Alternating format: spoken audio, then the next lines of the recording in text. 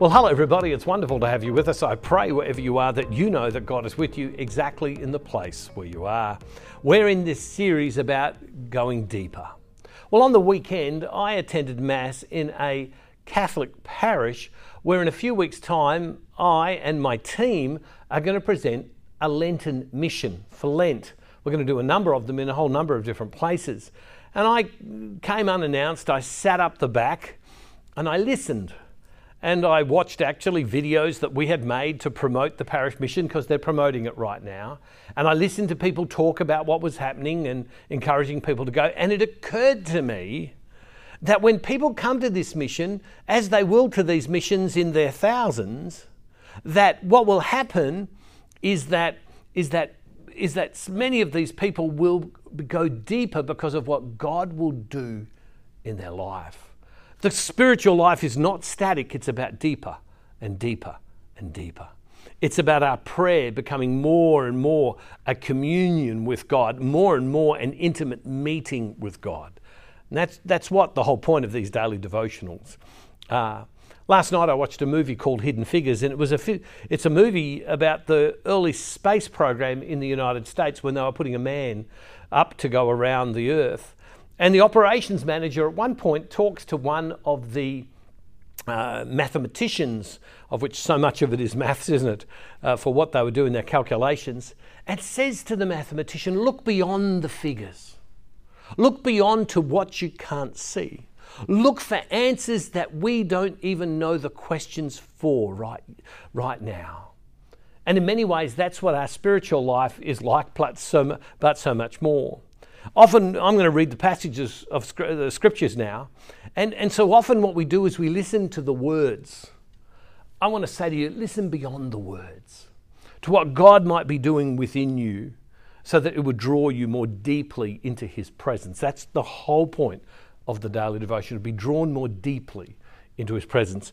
We're going to read from Luke's Gospel, chapter 4, and this is the story of Jesus going into the synagogue, as was he regularly did, and he gets to do the reading, and he reads from the prophet Isaiah, which foretells of a Messiah, foretells of him. And at the end of it, he says to them, this is being fulfilled in your midst today. In other words, ta-da, it's me. And there are people who ridicule him ultimately, are amazed by the quality of his speech, but also are ridiculing of him, saying, how could this happen in our town? How could this be the boy of someone that we know? Isn't this the kid that used to run around the village? And Jesus turns around and he says, prophets aren't even known in their own town. And in your own life, as you've pursued being who God has called you to be, in your family, in your work, in the person that you are, have there been people who've stopped and said to you, you can't be the person that God's called you to be because you're you? Have a look at this passage of Scripture. Chapter 4, verse 16. When he came to Nazareth, where he had been brought up, he went to the synagogue on the Sabbath day, as was his custom. In other words, he went regularly.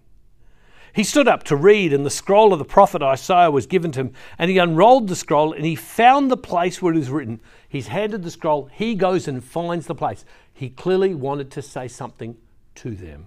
And then he reads what some people describe as his job description, why he came. Have a look at this. The Spirit of the Lord is upon me, because he has anointed me to bring good news to the poor. He sent me to proclaim the release to the captives and recovery of sight to the blind, and to let the oppressed go free, to proclaim the year of the Lord's favour. That's what he read from Isaiah. This is what I'm here to do.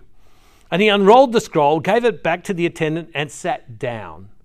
Now, to many of us, we wouldn't understand this. When we today listen to speakers, the speaker stands, that way they can be seen. But in those days, in the synagogue, when you sat, you then spoke. You spoke with authority. So the preaching point or the authority posture was to sit. And he rolled up the scroll, gave it back to the attendant, and sat down. The eyes of all in the synagogue were fixed on him. And then he began to say to them, today this scripture has been fulfilled in your hearing. I'm the fulfillment, everybody. All spoke well of him and were amazed at the gracious works that came from his mouth. They said, is not this Joseph's son? And he said to them, doubtless you will quote to me this proverb, Doctor, cure yourself. And you will say, do here also in your hometown the things that we have heard you did at Capernaum. See, his reputation had gone before him. People had heard of these amazing things that he was doing. Some people stopped and go, how could you do that? You know? And he said, truly I tell you, no prophet is accepted in the prophet's hometown. Now you can read that at just the word level, or you can read that as the living word of God and say, Lord, take me deeper. Take me deeper. Apply this to me. Apply this to who you are. Jesus comes, and Jesus is in their midst. Jesus grows up with people all around him. And yet there are people who don't see him. How often is Jesus in our lives? In the people around us? In our heart? And sometimes we don't see him. I'm sad to say that's me at times. I don't see Jesus. I'm better at it today than I was, but still, I'm not perfect at it. Where do we need to see Jesus in our everyday life? Where do we not need to just be amazed by his amazing words, but rather see him and be able to accept him for who he is?